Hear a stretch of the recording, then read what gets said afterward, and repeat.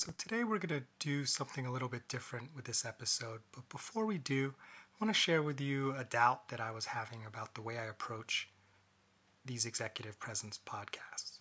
So you've heard me talk about the 6 degrees of executive presence. And as I came up with that, as I was writing my book, Unlock Your Executive Presence, Feel Like a Boss, it just seemed like a really nice way to communicate that. It's good for marketing. It's got a number in it, the 6 degrees. It's got some association with, 6 degrees of Kevin Bacon or 6 degrees of separation. However, you may have noticed I don't really push it that hard in the podcast episodes. And one of the reasons why I do that is I really like to focus on the lever that makes it work, which is the definition, right? The definition being executive presence is the ability to inspire confidence that you can lead well in a given situation.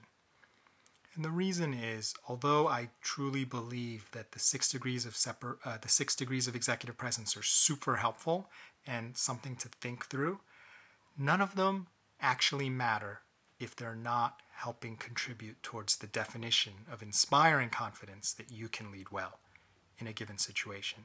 And add any other quality, technique, hack, or trick. None of them matter if they're not hitting that lever that actually generates that feeling where people are like, yeah, I think Joe should lead. So I may change that approach more in the future. I may push or talk about the 6 degrees more explicitly in the future, but just kind of wanted to share that perspective. So today we actually are going to go in for all the 6 degrees of executive presence, which I don't think I've done in an episode before. And to give you a scenario, we're going to do it in the context of you're a leader and your company has just lost its biggest client, right? Its signature client. This is the client that generates the lion's share of the revenue.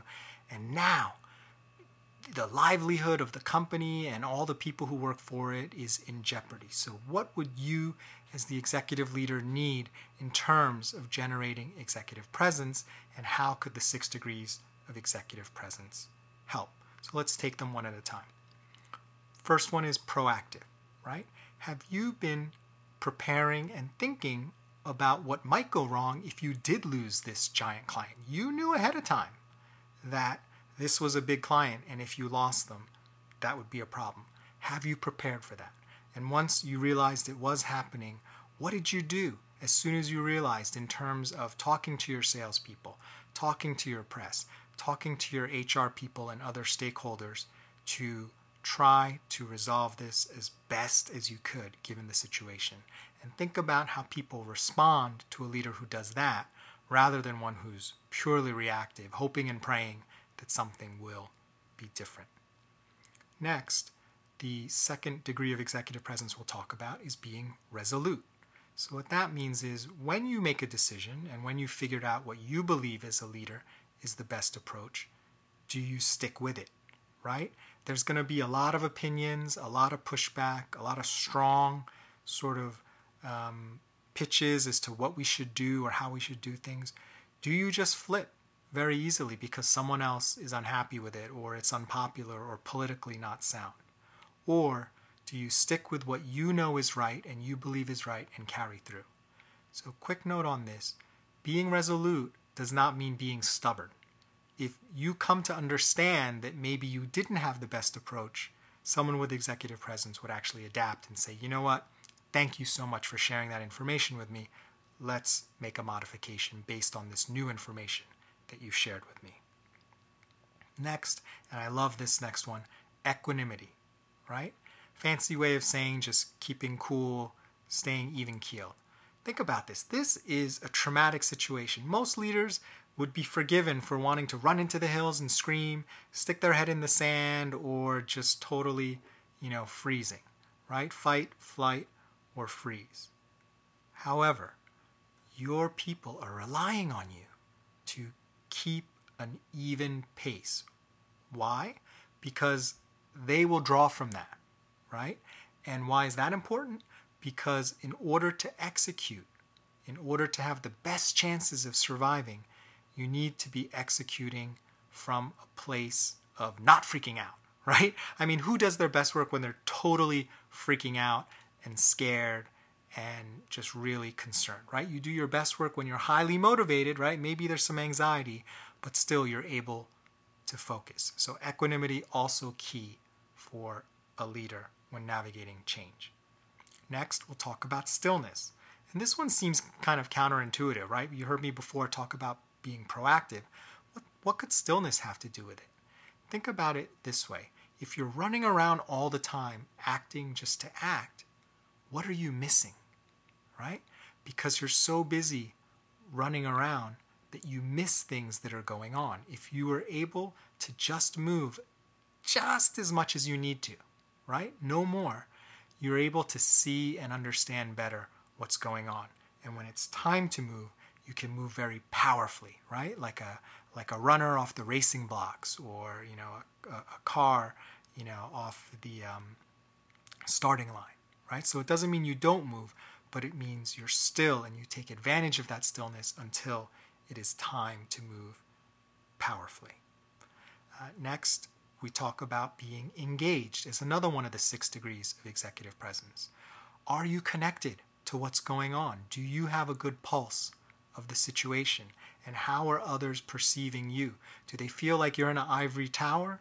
You're not invested? You're like, I have my golden parachute, or I've already found my next job. Forget you guys, right?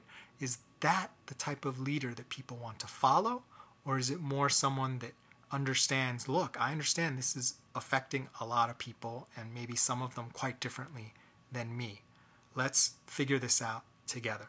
And the bonus of being engaged is people feel comfortable coming to you, sharing with you ideas and great things. Whereas if you're not engaged, people will be reluctant to do so. Because often it's worse to share something if you know it's just going to be ignored than to have never shared it at all.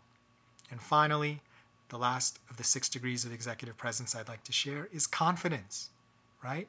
Do you have confidence? Because if you don't have confidence yourself, a state of being of confidence, how can others have confidence in you?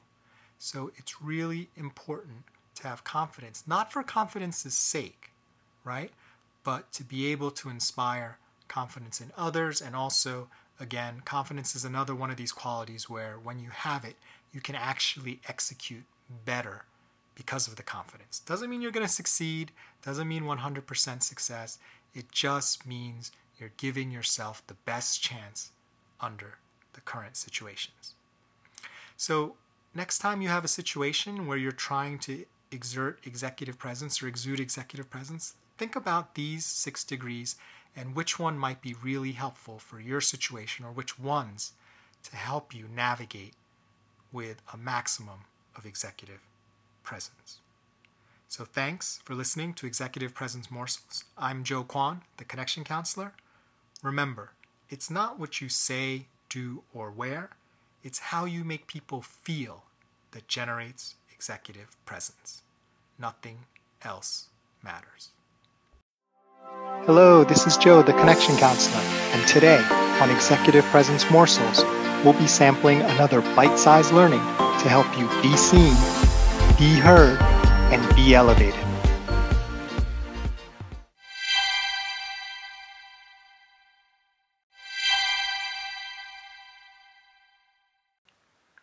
If you'd like, please stay tuned for a preview of tomorrow's episode, brought to you by our sponsor.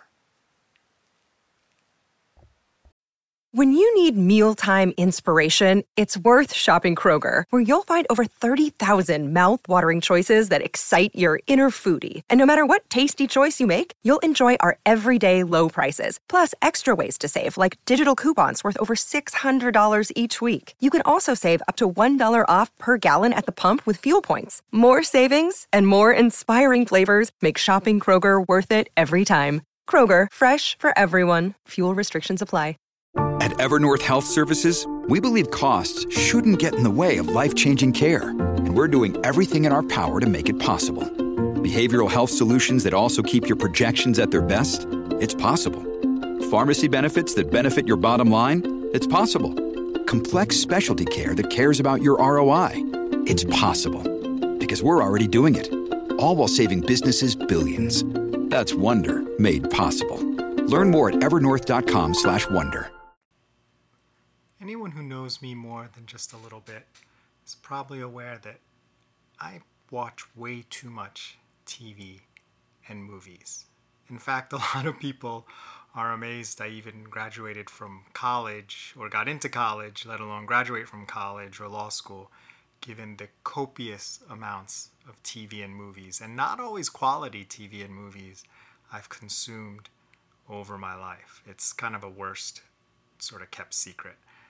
When DVR came out and things like Netflix, or even just being able to rent DVDs at my public library, I mean, that's just amazing, exciting stuff for me. And I remember growing up, you may remember if you're a certain age, on Saturdays they had this program called Drive-In Theater. And every Saturday, one of the programs they would have is a weekly kung fu movie.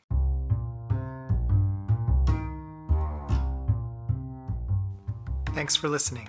Can't wait to share the rest of the episode with you. Join us next time for another tasty executive presence morsel.